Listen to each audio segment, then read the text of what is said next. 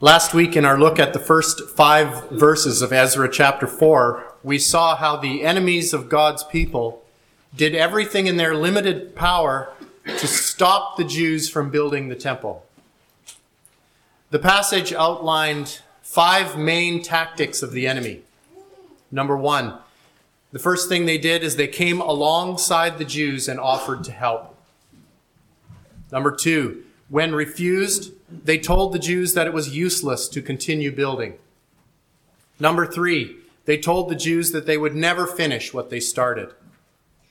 Number 4, they hired counselors against them.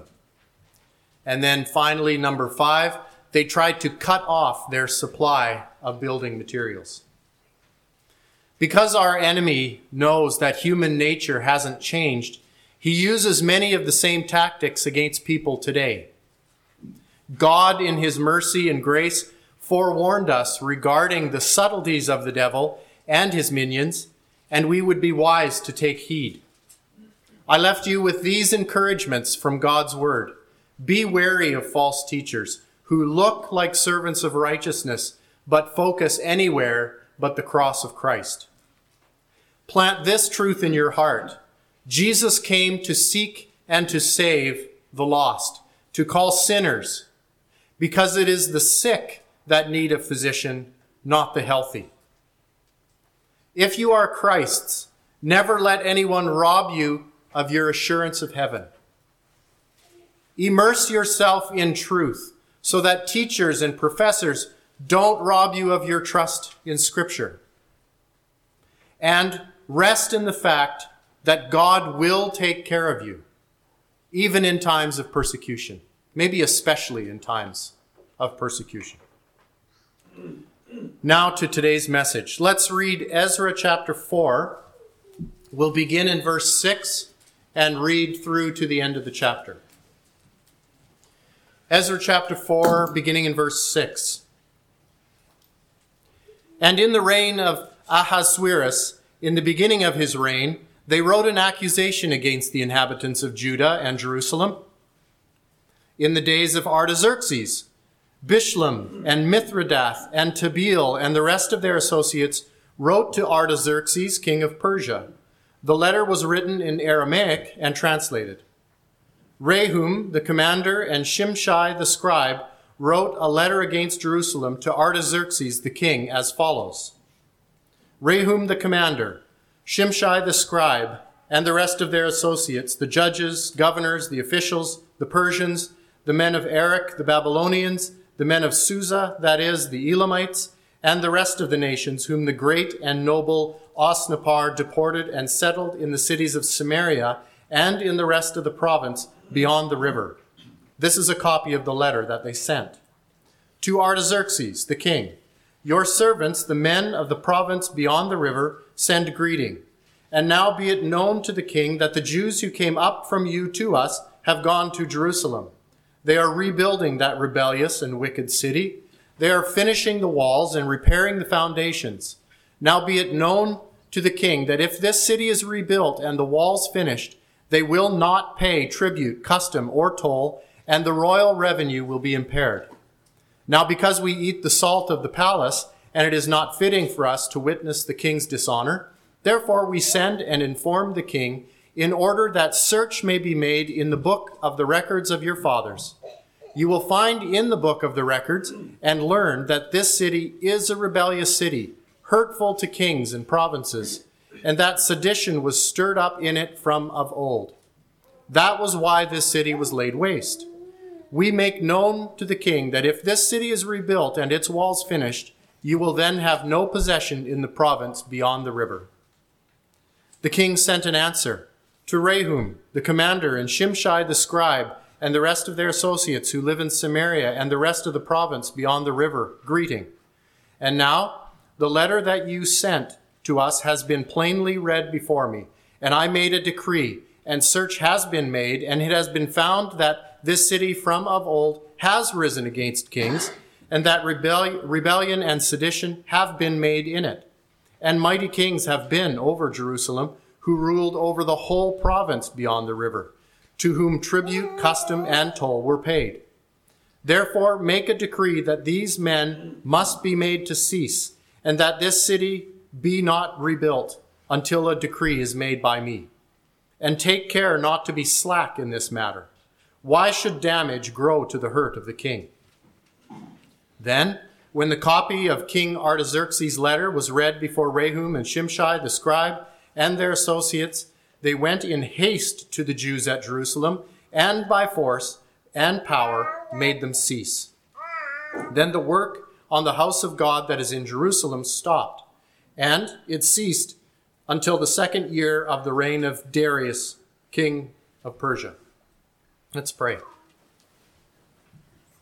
Father in heaven, we humble our hearts before you and your word this morning. We thank you that you have given us truth, and that to the degree we embrace this truth that points constantly and consistently and graciously and mercifully toward the cross of Christ, that you would guide us and direct us by the Spirit that lives within us. Thank you for this time together this morning. I pray that you would open our eyes to the truth of your word, and that your Spirit would just be in our midst to stir us up to seek you and to seek truth in our worship here this morning. We thank you for this in Jesus' name. Amen. I've titled today's message, The Most Dangerous Lie.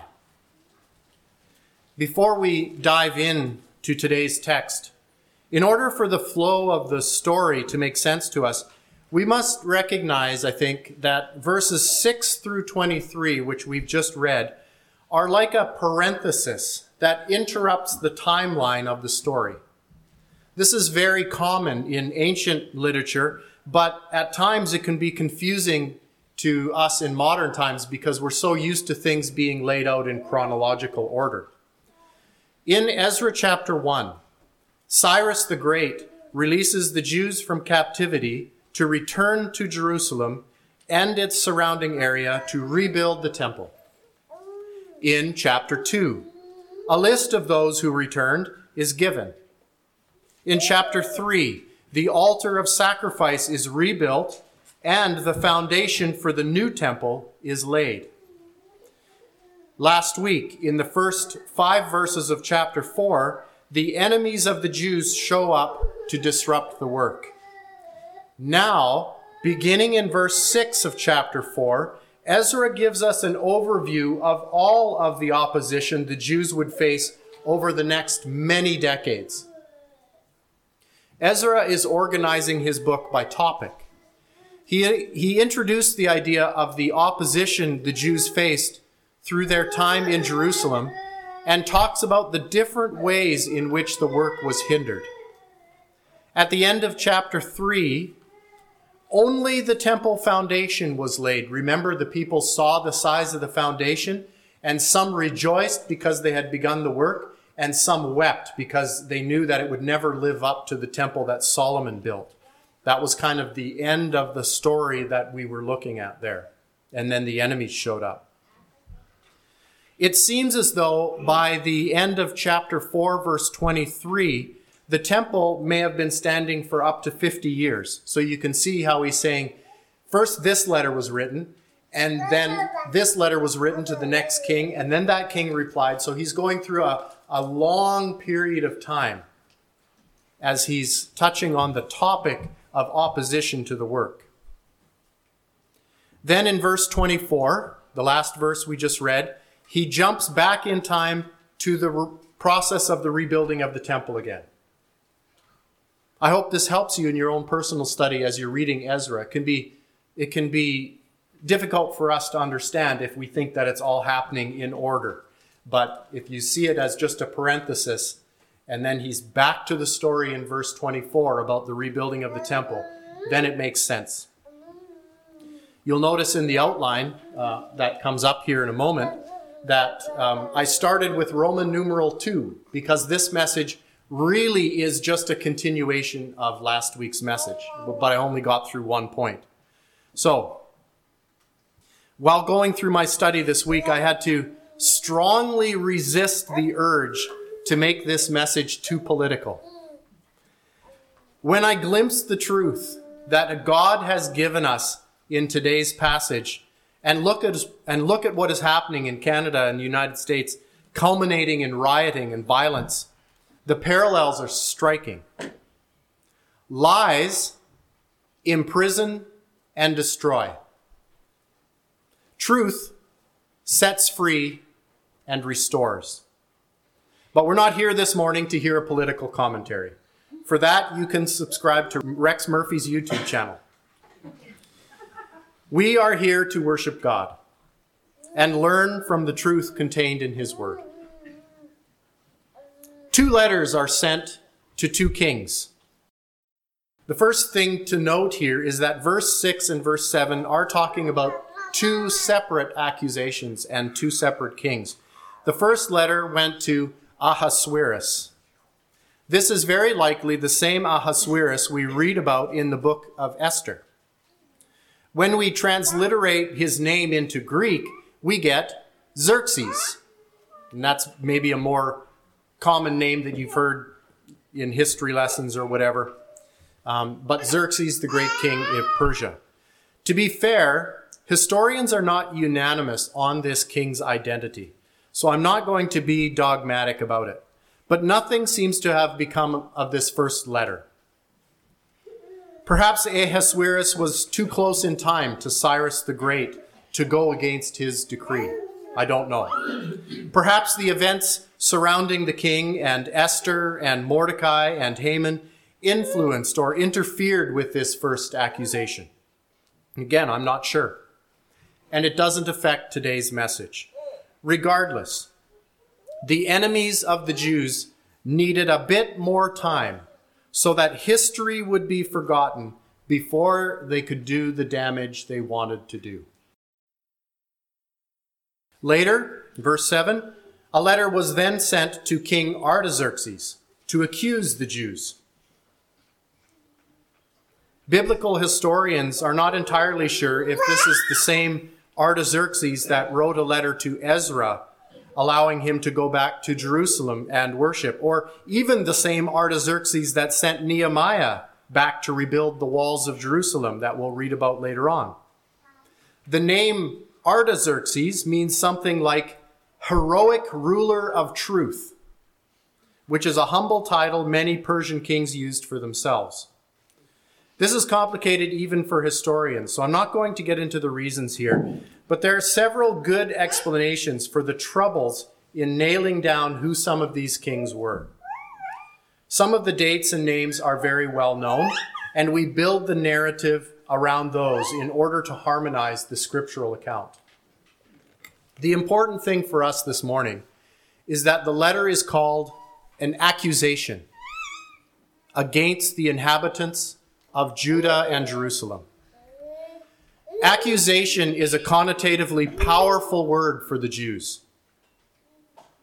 The Hebrew word comes from the word Satan, which means accuser, the most common Hebrew name for the enemy of our souls. The word was not used lightly by Ezra or anyone else in the Old Testament. So Ezra provides a copy of the letter. Ezra provides a copy of the accusation in order to expose the lies. And it is well that we have it, that we might further learn the methods our enemy uses against us. Last week, we talked about some of the tactics that Satan uses against us to hinder the work of the gospel moving forward. And this accusation is a continuation of that thinking. The accusers represent themselves as very loyal to the government. I don't know if you noticed it when you were reading the letter, but I just thought, these guys they're just flattering the king, saying exactly what the king would want to hear. It oozes out of that letter that's what they're doing. A dislike of Christ and his gospel is often masked over with a pretended affection for the authorities. Do you recall what the Jewish politico-religious leaders shouted when they wanted Christ crucified? I'll give you a little hint. Christ was brought before the crowd, and the person in authority said, "What do you want me to do with the King of the Jews?" Do you remember what they shouted out? Crucify him. What else did they say? No king but Caesar. We have no king but Caesar. Centuries of Jewish rebellion against oppressive Roman rule dissolved as soon as the enemies of Christ could unite against him and the truth that he taught. I am reminded of the ancient Far East proverb, "The enemy of my enemy is my friend." All of a sudden, the Romans and the Jewish religious leaders were best of friends as long as they were united against Jesus Christ. Tactic of the devil. We are seeing the same principle at work in the West today. Make no mistake. The enemies of Christ are attempting to unite in opposition to the clear teachings of Jesus of Nazareth, which bring peace, hope, and joy. They are not yet aware of, or don't care about, the end of the story given to us in Psalm 2. Why do the nations rage and the people plot in vain? The kings of the earth set themselves, and the rulers take counsel together against the Lord and against his anointed, saying, "Let us burst their bonds apart and cast away their cords from us." He who sits in the heavens will laugh. The Lord holds them in derision. Then he will speak to them in his wrath and terrify them in his fury, saying, "As for me, I have set my king on Zion, my holy hill." The writer goes on to say, as interpreted by the Apostle Paul, that the resurrection of Jesus Christ has conclusively demonstrated that it is Jesus who will eventually rule all nations, and those now in authority would be wise to submit to him. He concludes the psalm with these words, "Blessed are all who take refuge in him," the King. Blessed are all who take refuge in him. The accusers represent the Jews as disloyal and dangerous to the government. So they start by saying, "King, all we want is the best for you." But these guys sure don't. They'll do everything they can to rebel against you. They establish that the Jews and the city of Jerusalem have an historically bad reputation. I don't know about you, but I can't help but see here the same methods Adolf Hitler used about 25 centuries later. The Jews are the enemy of the people. If we want things to go well, we have to fix the Jewish problem. Satan and his tactics have not changed. One of the surest signs that Satan, the accuser, is at work in any society is anti-Semitism, which is an opposition to, a distrust of, or even a hatred of Jews. Ever since God chose the descendants of Jacob, whom God renamed Israel, Satan has been trying to destroy them. Whether it is simple hatred for that which God has loved, or an attempt to thwart God's plan for human history, or both, I don't know. But history is clear. No group has been persecuted more through the ages than the Jews. In the past century, Christians are catching up. And we need to remember our brothers and sisters worldwide that are facing persecution even today. On average, 11 Christians die every day because they're Christians. That's to say nothing of rapes, mutilations, and kidnappings. As a result, Christians have surpassed the Jews as the most persecuted religious group in the world today. But don't worry, you won't hear it on the news. Here's something to have your eyes and ears open to. A society in which anti-Jewish sentiment is increasing is a society that has fallen for the lie. Read with me Proverbs chapter 29 and verse 12. If a ruler listens to falsehood, all his officials will be wicked. If a ruler listens to falsehood, all his officials will be wicked. Okay, no political commentary. Then the accusers drop the blatant lie. First, they've sucked up to the king. Then they've said that the Jews oppose the king. And now they drop the lie. They were very careful to over-report the progress that the Jews had made in rebuilding. They also recalled for the king the past abuses committed by Israel and Judah to cast them in a bad light. Sadly for the Jews, the second part of the report was true. And that's what makes the most dangerous lie. Have you ever looked at a box of rat poison? When you look at a box of rat poison, it'll say something like, contains 99.99% good food and 0.001% whatever it is that they put in there to kill rats. Because if they just had poison, the rats wouldn't be tricked by it. They wouldn't eat poison.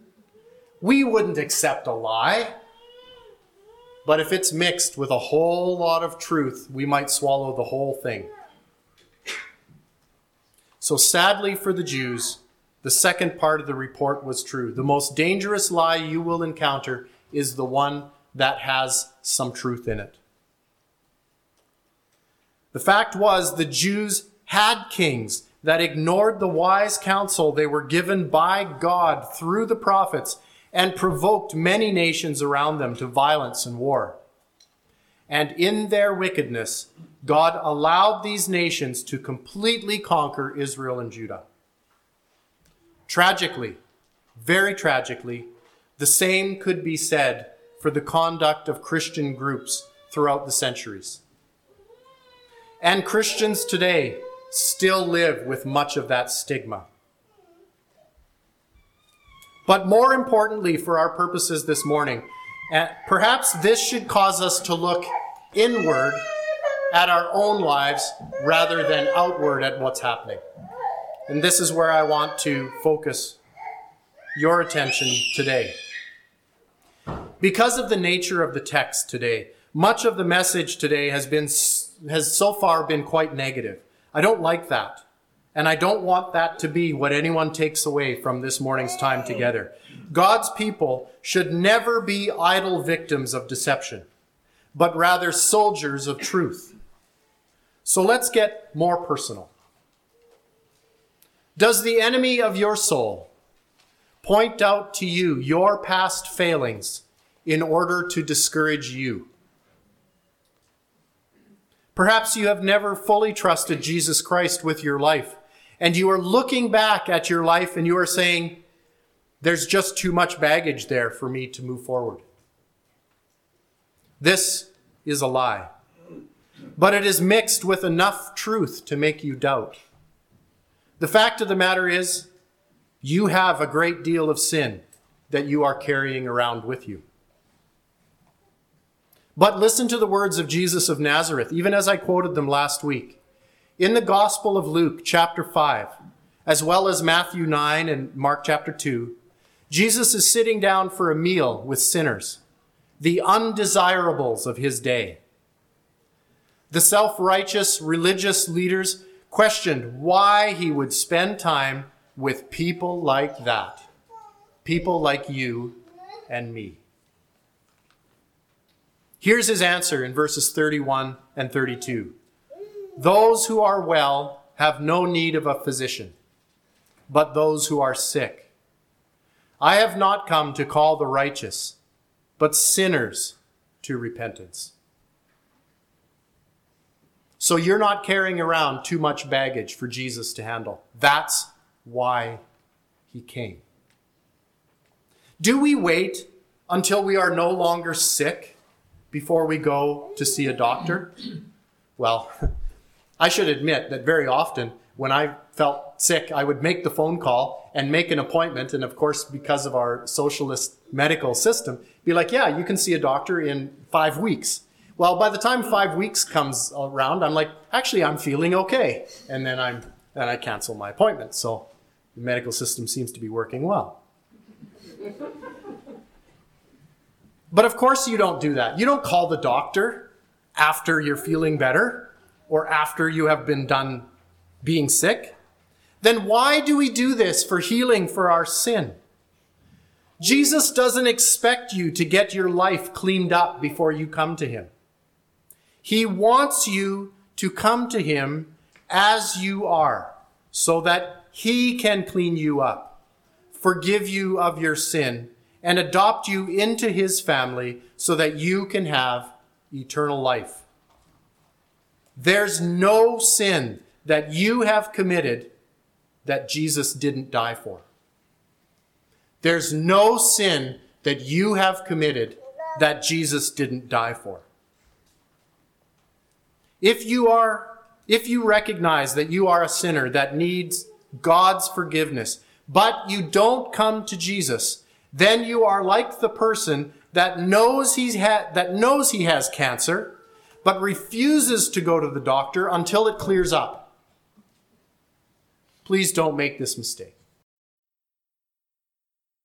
For the Christian, the enemy is going to point out your past sin to you, not so that you will seek forgiveness, but so that you will be anxious, depressed, discouraged, and ineffective, because that's what guilt does.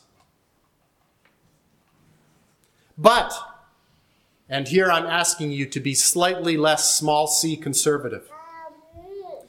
What can he point out if God in Christ has removed your sin from you as far as the east is from the west? I asked a question. What can he point out if God in Christ has removed your sin from you as far as the east is from the west? Nothing. Next question. What can he point out if God in Christ has thrown your sin into the deepest part of the sea? You guys are so conservative. What can he point out if God in Christ has paid the penalty for your sin in full and granted you eternal pardon? Thank you. Back to our text in Ezra. The verdict is delivered. The king of Persia ordered the building to stop. Due to the lies the king received and believed, the work of the Lord ground to a halt. Some Christians think we shouldn't get involved in politics. Some Christians that I admire deeply believe we shouldn't get involved in politics. That's their view. But I think we have some good reasons as Christians to be involved in politics. And I think maybe the best reason is if you look at the border between North Korea and South Korea. In North Korea, most of the people have never heard the gospel because their freedoms are completely oppressed. The people have given over all power to one person, kind of like we have in Canada. In South Korea, the gospel is exploding. South Korea right now has one of the fastest growing Christian communities, evangelical Christian communities in the whole world. People have access to Scripture and the Bible because they have a system that allows them to look at those things. So it does matter.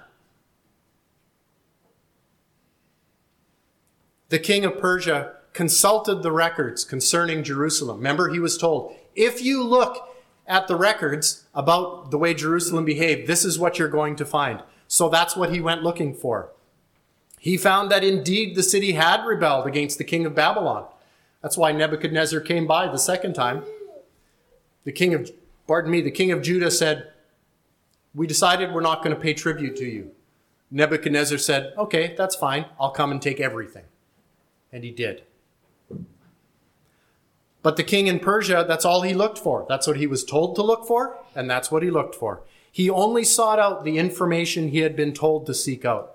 Had he been looking for the whole picture, he would have found the decree of Cyrus that freed the Jews to return home and rebuild. Notice the extreme subtlety in the lie. It was 99.99% true, but the 0.001% stopped the work.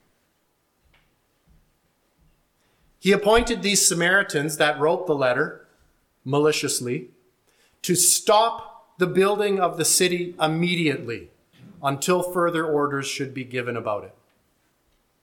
And the enemies of the Jews made malicious use of these orders. Upon receiving them, they quickly and zealously went up to Jerusalem to bring the work of the Lord to a halt. Edmund Burke, the great Irish statesman and philosopher, himself a committed Christian, wrote this: "The only thing necessary for the triumph of evil is for good men to do nothing." The only thing necessary for the triumph of evil is for good men to do nothing.